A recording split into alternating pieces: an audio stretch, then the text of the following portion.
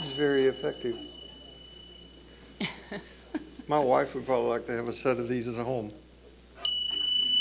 Did you just... Good morning. And except for those of you who are at home watching, would you please check to make sure that your phone is not going to ring during our time? You wouldn't want to be... I'll tell you what, let's make a deal. If your phone goes off in class, you get to come up and finish, and we go home. Okay. Our notes are here, so they should be fine. How are you doing? How's it going? How's your daily spiritual practice going?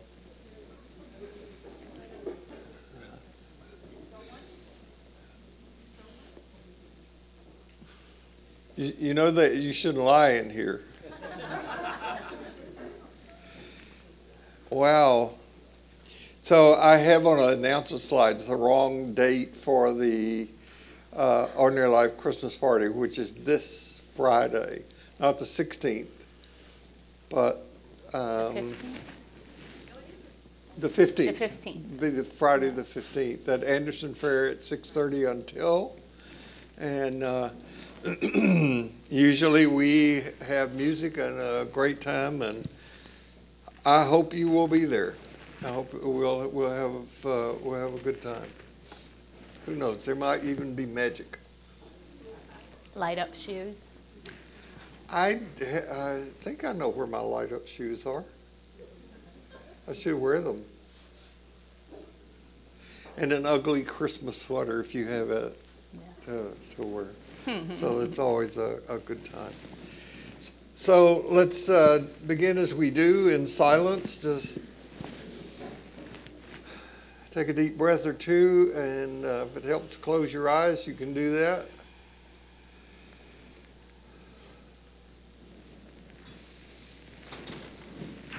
May grace be in our heads and in our thinking. Grace be in our eyes and in our seeing. Grace be in our ears and in our hearing. Grace be in our mouths and in our speaking. May grace be in our hearts and in our understanding. And may grace be at our ends and at our departing. And no matter who you are, no matter where you are on your spiritual journey, you are celebrated here.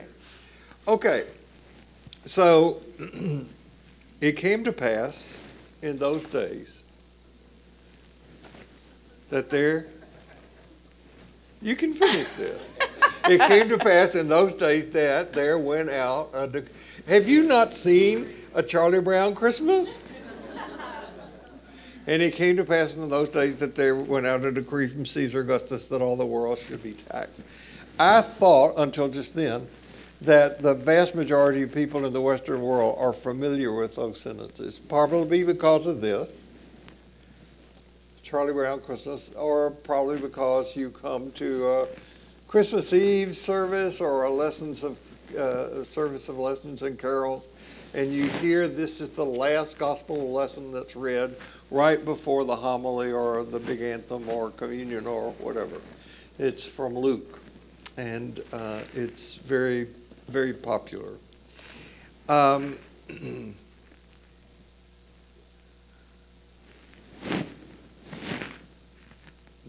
We know that nativity scene. The other very famous one is Twas the night before Christmas, and all through the house. Not a creature was stirring, not even a mouse. Generally credited to Clement Moore, but there's been some controversy about that since then, and you can look that up on the Wikipedia. Found out that somebody else's family actually said that Clement Moore didn't write it. We're going to talk about Santa Claus next Sunday because he's actually based on a character, Nicholas, who was from Turkey, who was actually at the Council of Nicaea, and it's on Nicholas that the character Santa Claus is based. And wait, for real? Huh? He was at the Council of Nicaea? Mm-hmm. I thought that you were joking. Yeah. Yeah. Okay. Yeah. We actually went to where some people in Italy went to Turkey and stole his bones because God told them to. Yeah. And brought them That's back to Italy. And Yeah. there's this huge Nicholas festival in Italy every year, the festival With of the St. bones. Nicholas. Yeah. So they're a regular guy. Santa Wow. Claus, comes from Coca-Cola. That's the image. Seriously, Coca-Cola marketing company put out a first image of Santa Claus that we have that was made known. So these are the first best known lines of Christmas singing. The other one, which I'm going to reference next Sunday, you will know is Marley was dead to begin with. Marley was as dead as a doornail. Remember that? Mm-hmm. From Christmas Carol Dickens, which has an interesting story by itself. So I'll do that. So at any rate, the vast majority of people in the Western world are familiar with the birth stories of Jesus, which is probably the most influential, significant birth story in recorded history. I mean, after all, the whole world divides the calendar, except the Jewish calendar and the Islamic calendar, but we divide the world into BC, which is before Christ, although we now use before the Common Era to be more ecumenical, and then AD, Anno Domino, which is in the year of our Lord. So everybody knows that. However, as with so much, how many people really know the story? We only have two versions of the Christmas story, the birth story of Jesus. One is in Matthew, one is in Luke, and they could not be more different. And yet they get squished together in Christmas pageants every year, and some things get put into them which are not in the original story whatsoever. Name one thing that's in the Christmas pageants that we see that's not in the Christmas story. The first obvious thing. Camels. Yeah. There are no camels in the original story. Go read it. Read it for yourself. As a matter of fact, it takes you 5 minutes to read in Matthew, which is the very first of Matthew, and in Luke. Luke holds off and gives the birth story after John the Baptist for reasons that we will talk about. But these stories touch something so deep within us, yearnings for light and darkness and hope, and particularly in these times. And so as someone who speaks from and teaches from the Christian tradition, my question is, how do we hear these stories? How do we read these stories? How do we interpret these stories? How we do these things really matters. So I had this, it turns out, extremely overly ambitious idea that we could correct this problem in 2 classes. That was wrong. So I had a professor in seminary, actually an Old Testament professor, when we were doing the Psalms in a graduate seminar, and he said, there are passages of Scripture that are so safe, you can let a child wade in them like a wading pool, and they will enjoy it, have fun, be refreshed. And those same passages are so wide, so deep, so profound, that even our best scholars have not plumbed the depths of them. And these stories that we're about to deal with are like that. So if you want to do what I thought we could do in 2 weeks, really encourage you to get this book. You can get it on Kindle. You can get it in a hard copy. It's by Marcus Borg and John Dominic Crossan. Both of them have spoken here. Borg, the book has Borg's signature all the way through it, because Borg is a professor, or was a professor, and he writes professorially, but it's really accessible. It's really easy. It's very, very fun to read, and I recommend that to you to get and read. And then you'll have, if you do that, you'll better understand is going to happen in here today, next Sunday, and the first couple of Sundays after the first of the year. January 6th is really the close of Christmas, so you'll be fine. Actually, wasn't Jesus born closer to March 3rd? In April, they think, or in the springtime, Yeah, probably. Yeah. I was just using my birthday as a reference point. Well, it could be. It could be. So Bill loves to talk about biblical literacy. Have we heard that before? And I'm doing you the favor of covering that part. I really like to talk about biblical symbolism and how metaphor is really rich in these stories. This is what I think makes a great myth, is that a child can understand it, and it's so deep that we can continue to understand it. There's a useful practice that we can use together here and that you can use on your own, which is a process of active imagination called Visio Divina. And in Visio Divina, it's a way of looking at images and imagining yourself in the image. So looking at artwork and imagining yourself a part of it. And there's 3 stances. There's probably more than 3 stances you can take, but I'll offer that you can take the stance of actually placing yourself inside of the artwork. Who are you in it? Where are you in it? Are you an observer? Are you one of the people in it? Are you the maker? So that's the second stance, would be the maker of the artwork, the artist itself. And then, of course, we can also be the outside observer, standing outside of the painting or sculpture and seeing ourselves interact with it that way. So we're going to go through this process of learning about the Christmas story symbolically and invite you to put yourself into the nativity scene based on the cast of characters that we've drawn from today. But before we get there, I'm going to read another story to set the tone. It's about our kind of composite fear of dark and light, of birth and death, and what they each have to teach us about. And they're both obviously transformative. There's so many stories about beginnings that point us toward trying to really understand our origins and understand, even going back to the first moments of time. Cosmologically, each of us has carbon in our bones from the Big Bang.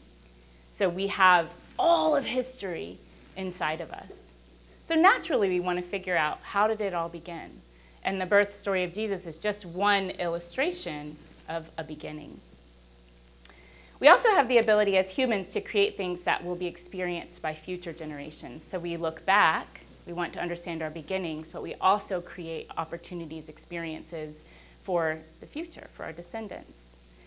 And we simultaneously hold these two in our bodies. And our religious stories are ways to speak about our evolving understanding of, I think, what it means to be human. So here is the story that we'll begin with.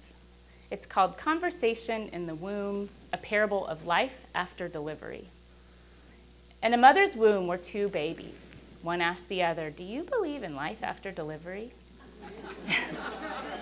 The other replied, "Why, of course, there has to be something after delivery. Maybe we are here to prepare ourselves for what will be later."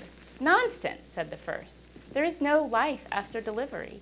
What kind of life would that be?" The second said, "I don't know, but there will be more light than here. Maybe we will walk with our legs and eat with our mouths. Maybe we will have other senses that we can't even understand now." The first replied, "That's absurd. Walking is impossible, and eating with our mouths, that's ridiculous. The umbilical cord supplies nutrition and everything we need. But the umbilical cord is so short. Life after delivery is to be logically excluded." The second insists, "Well, I think there is something, and maybe it's different than it is in here. Maybe we won't need this physical cord anymore." The first replies again, "Nonsense. And moreover, if there is life, then why has no one ever come back from there?" Delivery is the end of life, and in the after delivery, there is nothing but darkness and silence and oblivion. It takes us nowhere. "Well, I don't know," said the second, "but certainly we will meet Mother, and she will take care of us." The first replies, "Mother? You believe in Mother?" "That's laughable. If Mother exists, then where is she now?" The second says, "She's all around us. We are surrounded by her. We are of her. It is in her that we live, and without her, this world would not and could not exist. Said the first, well, I don't see her, so it's only logical that she doesn't exist. To which the second replies, sometimes, when you're in silence, and you focus and you really listen, you can perceive her presence, and you can hear her voice calling down from above. That's just beautiful. That's wonderful. It's a great story. It is a good one. Yeah. So there are two things that I would like to emphasize about the nativity stories, the birth stories of Jesus. And the first is they are, first of all, very, very powerful political statements. Now, this does not get emphasized in the nativity plays that we see, but I make this first because that is certainly the point that Luke makes and wants to make in his story. And it also was one that Matthew makes, although Matthew is more oriented toward a revision of Jewish theological understanding, which you'll hear Holly talk more about today, about how that interplays with what it means to be the king of the Jews, who is the real king of the Jews. We can't go into all the political ramifications. We're going to hint at some of them. The conception of Jesus, particularly the divine conception of Jesus, was created to transcend the conception story that had been told about Caesar and about others at the time. They wanted to make Jesus' conception exceptional so that it would outdo everybody else's conception story. And where doctrinal Christians get this wrong is by emphasizing the biology of the mother. This is not about the biology of the mother.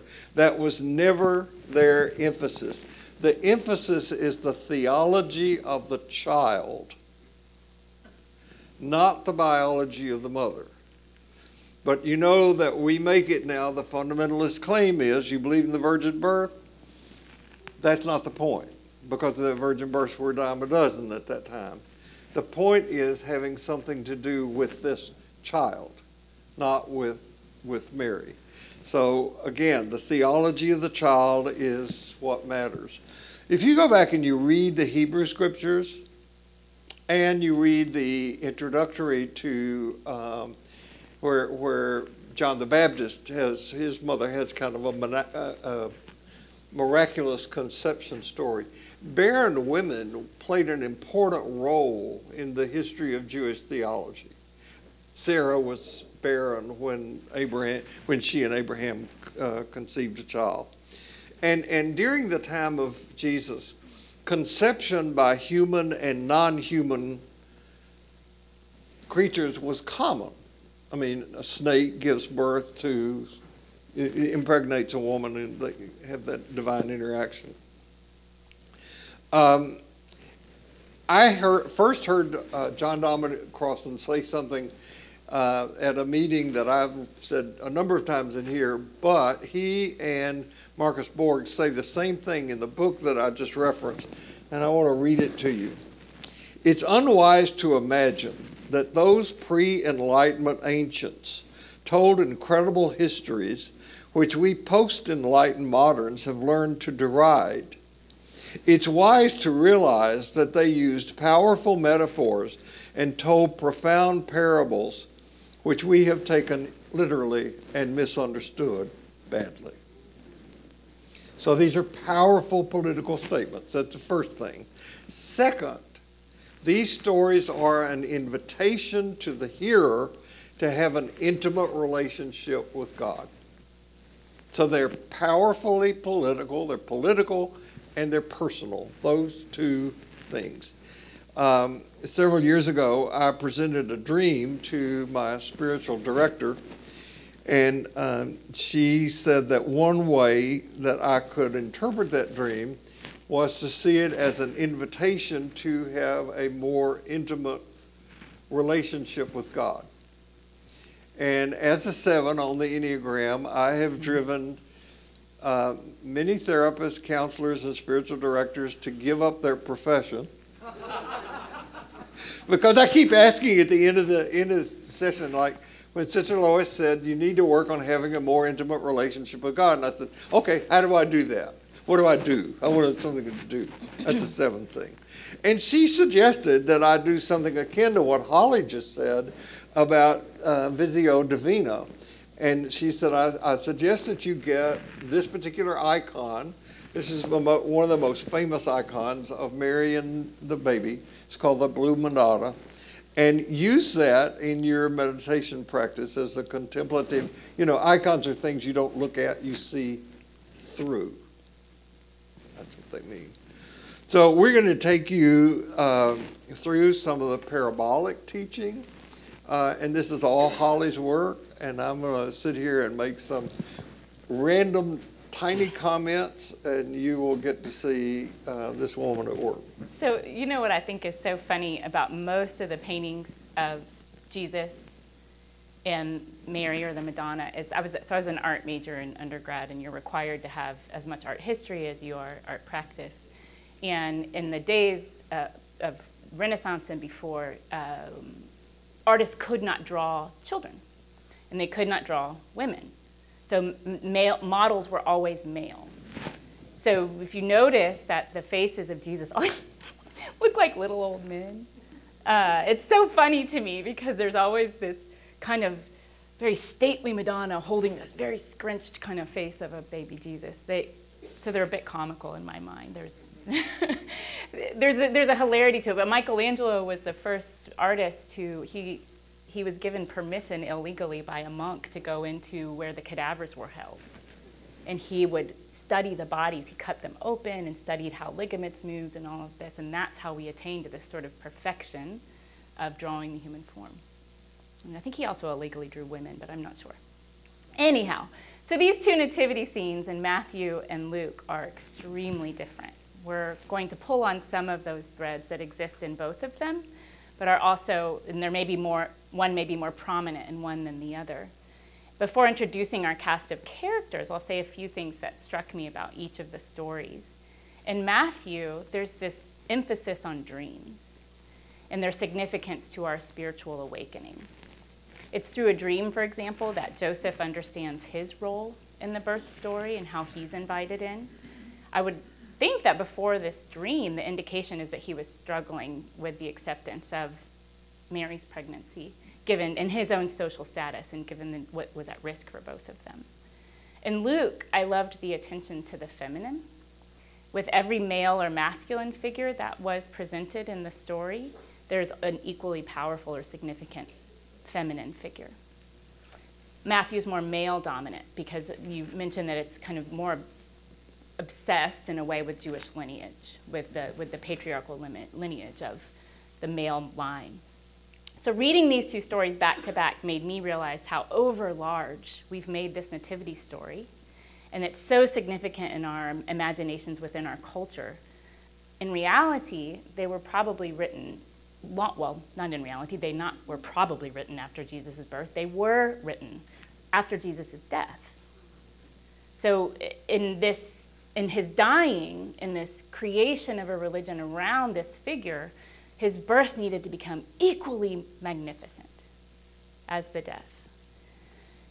Both Crossan and Borg assert that the parable around this event was established long after Jesus' death. It was, would you say, about 100 years, when the 70 to 100 years? That's the literacy part. You'll get to that. Well, and yeah. I would go further than that. I would say that the Gospels were, of course, they were written after Paul, or the original writing, the genuine writings of Paul. The stories that are collected that became the Gospels were in existence before the nativity stories. Mm-hmm. And I didn't stress strongly enough that the nativity stories were composed after the Gospels were, after the narrative was pretty well in place. And they're composed as a parable and a preamble for what comes. The nativity story in Matthew and Luke is a prologue actually in the first Christmas, they call it an overture, like a musical overture. You hear an overture before the symphony. These are overtures for what's to come. Right, right. Written after the fact. Well, that's what we think. We don't know for sure. We don't know for sure. So I'm definitely guilty of having held a mashup of these two stories in my imagination. There were camels, there were sheep, there were goats, there was a king who was angry. So I have this mashup, and we've created a story that we retell and tell and tell. So as we go through this, I'm going to issue you again this invitation that requires you to place yourself inside of the story. As we introduce the characters and tell about their personalities maybe, or their characteristics and their symbolic roles in the story, consider who you most identify with in this moment. I assert that each of us has all of them operating in us at any given time, and different situations may require us to lean more into some of these characteristics than another. But consider who you're identifying with today and who you might aspire to identify with. So first, there's the angel, the messenger. That's her kind of archetypal role. I love that she starts by saying, "Do not be afraid," right? "You've been impregnated by the Lord." "No, Mary, wait, come back. Really, it's okay." If I were Mary, I'd be like, "What?" So actually, this angel had to be so clear in her message so as to engender Mary's trust. She had to engender Mary's ability to stay in the room with her. It's an incredibly important role. You know, how you receive a message has everything to do with how you respond to it. There's a whole joke about that, about two brothers and a cat. Do you know that joke? I will not tell it. I'm not going to tell a joke. I'll tell you later. Okay. Okay. I need a new joke. Okay, I'll tell you later. Anybody would tell you. I know, you do. I'll tell you. I have to remember it first, which is why I can't tell it right now. So anyhow, this message is the energy. She's the life force behind the whole story. She really calls it into being. You could say she's almost like the Big Bang. She carries forth this information and initiates the process of transformation. I'm looking, of course, again, at the birth scene as a symbolic one that takes place on both a cosmic, a grand level, and on a deeply personal level. And everywhere in between. So I want to say a word about angels. Oh, can I say something about Mary first? Sure. Okay. Oh, no, go ahead, actually. No, go. You're good. You go. Yeah. Mary comes first. Okay. So Mary, the messenger, of course, has to seed her message into a vessel, which is, of course, Mary. I had so much fun making these little memes, by the way. Yes, I made them. This took longer than the writing. And so Mary is the container. Mary's the receiver of the message. She's the mail carrier, right? She's got this big, bulky bag of message that she's got to carry into the world. I love Botticelli's version of the Annunciation. This is literally Mary's like half out of the scene, like, oh no. You know, she's trying to leave the painting.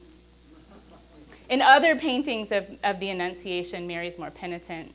She's more receptive. She's facing the angel as opposed to kind of trying to go, oh my gosh, you can't possibly be serious. But Mary's called to nourish something into being, which requires patience, endurance, and contemplation. I think it's really easy for us to over-idealize the nature of the feminine as being all-nourishing, all-compassionate, but she also has a significant role in understanding what it means to endure pain. And any woman in this room who's given birth knows that. Enduring pain and making something out of it, right?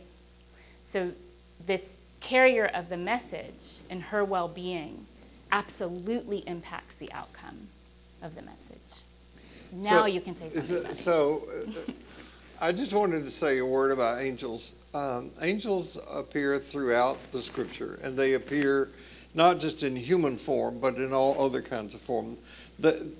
Anytime there is an angel in scripture, it is a metaphor for the presence and power of God.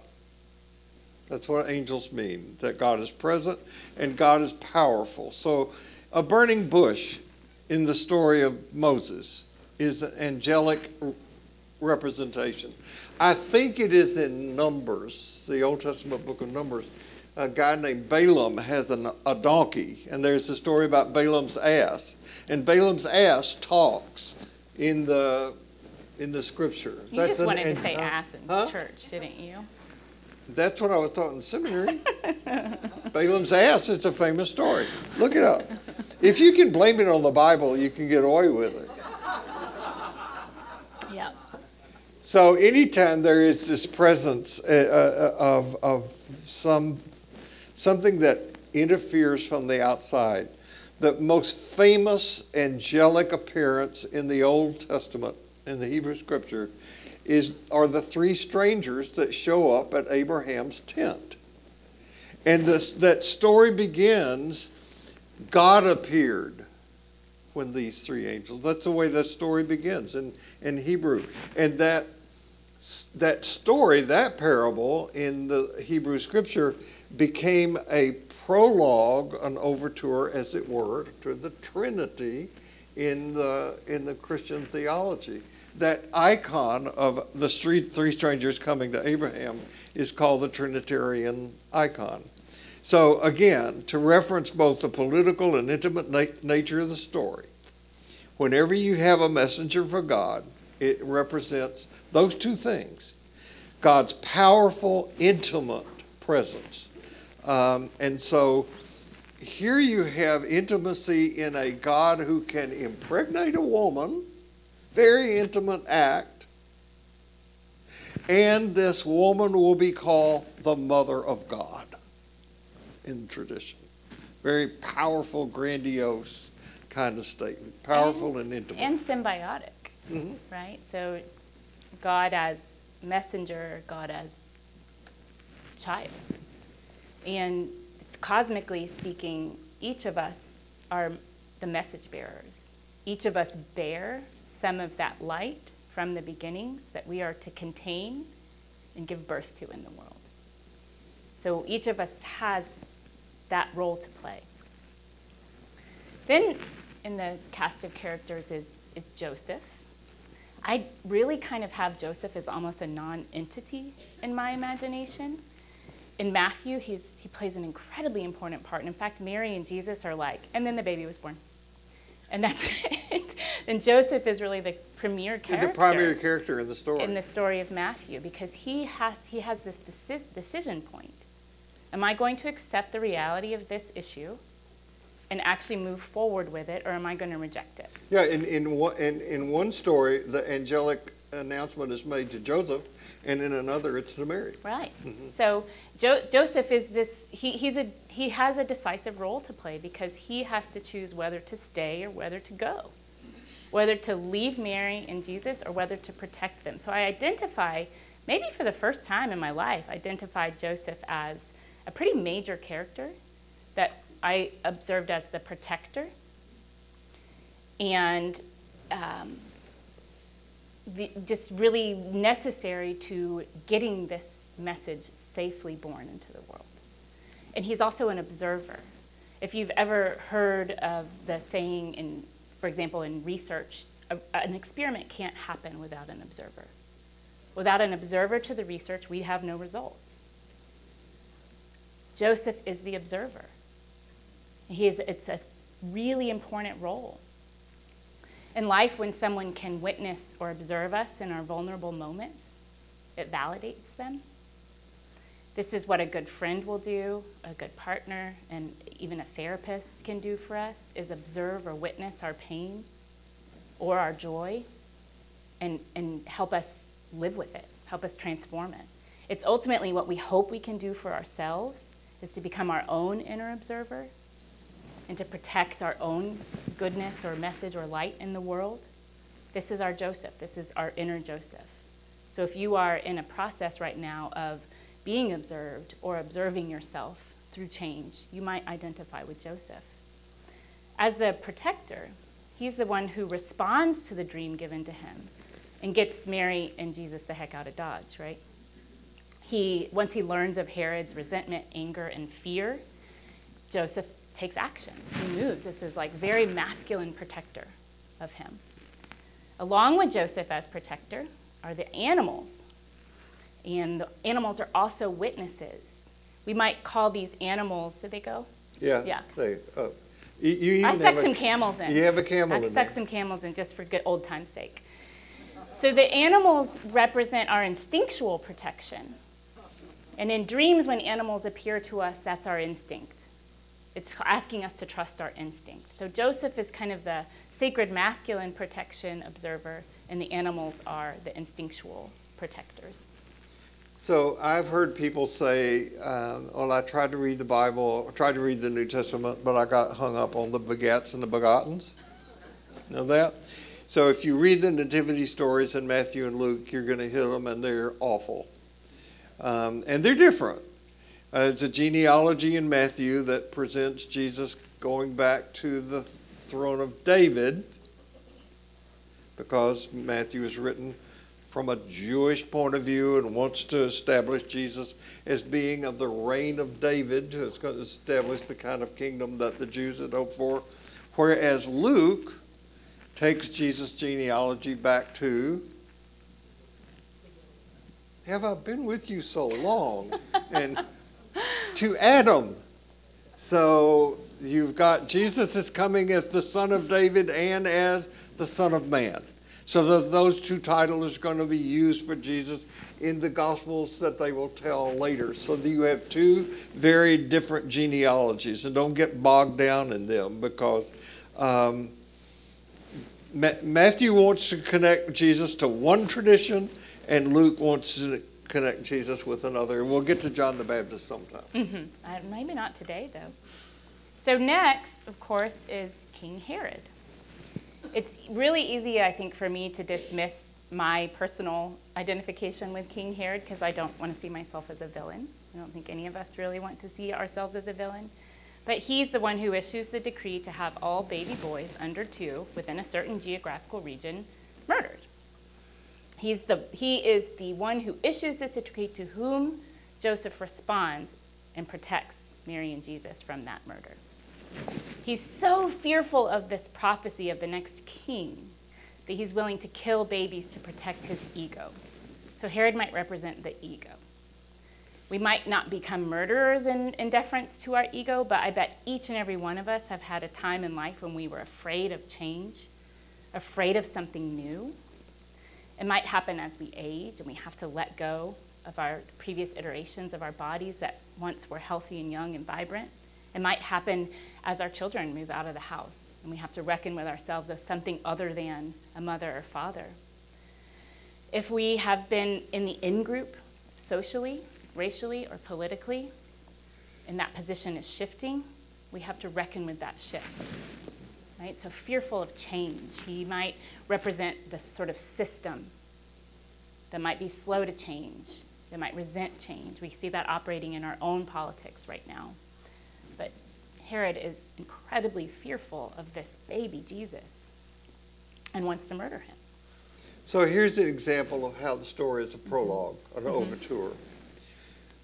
Jesus is crucified, and Pilate has written over the cross, put on the cross, here, and puts it in 3 different languages. Here's Jesus, the King of the Jews. At the beginning of the story, Herod is the King of the Jews. And so the point is that this character who is being born is going to usurp the position of being the King of the Jews. So that's one of the ways and reasons that Herod is so important. And again, though we don't have time to go into all the details, just keep in mind, these are parables. These stories are not history as we have come to think of it. The writers needed to get the family, Mary and Joseph, into Bethlehem. So they weren't in Bethlehem, they were in Nazareth. So what did they do? And they thought up this idea. There was a decree that went out from Caesar Augustus that all the world should be taxed. That never literally happened. Can you imagine if this government issued a rule that you had to go pay taxes, not in your hometown, but in the hometown of your father, how much chaos that would result in this country? And so would it any place else. So it was a way, it was a literary device to get the people into Bethlehem. So Herod said, when he found out that there was supposed to be this wonderful magical child born, well, I know what let's do. Let's just kill all the baby boys. And that never happened. What's that a reference to? That's a reference, of course, back to the story of Moses, where Matthew wants to make Jesus the new Moses. And so they have the pilot story coming in the execution of these babies at the same time. So these stories are ways that Matthew and Luke have of saying Jesus is going to be the new Moses. He's going to lead his people out of bondage, the bondage from darkness to life, into freedom, from death to life. And this character is going to replace the kingdom or the empire of Rome, not with violence, but with peace and justice. And that's a critically important part of this, that Jesus will be the ruler of a kingdom of peace and justice, not one of violence. Okay. So to reference back to the story I read at the very beginning, to get us born into the arms of the Great Mother, right? To sort of recognize that we are of this, we are surrounded by it. She is both of us, part of us, and nurturing. So to be born into this cosmic sense of this Great Mother Earth. And of course, the whole story centers around Jesus. He is, and archetypally speaking or symbolically, the message, the light, the thing that needs to get out into the world. All of these people, the angel, Mary, Joseph, even Herod, had to be part of getting that light born into the world. You need the darkness, King Herod, in order to birth the light. It could not have been conceived without all of these other players. The messenger, the carrier, the protector, and the antagonist, all are necessary. And the birth message really represents the coalescence of all these parts coming into integration, of wholeness. So the birth of Jesus is representative of our desires for wholeness. The enfleshment of the message, the thought becomes the thing.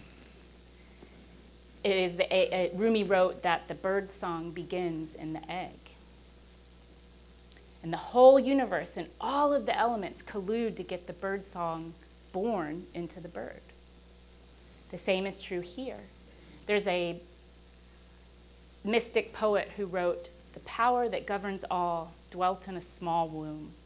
While dwelling there, Christ held the reins of the universe." The invitation here is to see that each of us are holding the reins of the universe, as each of us are held by it.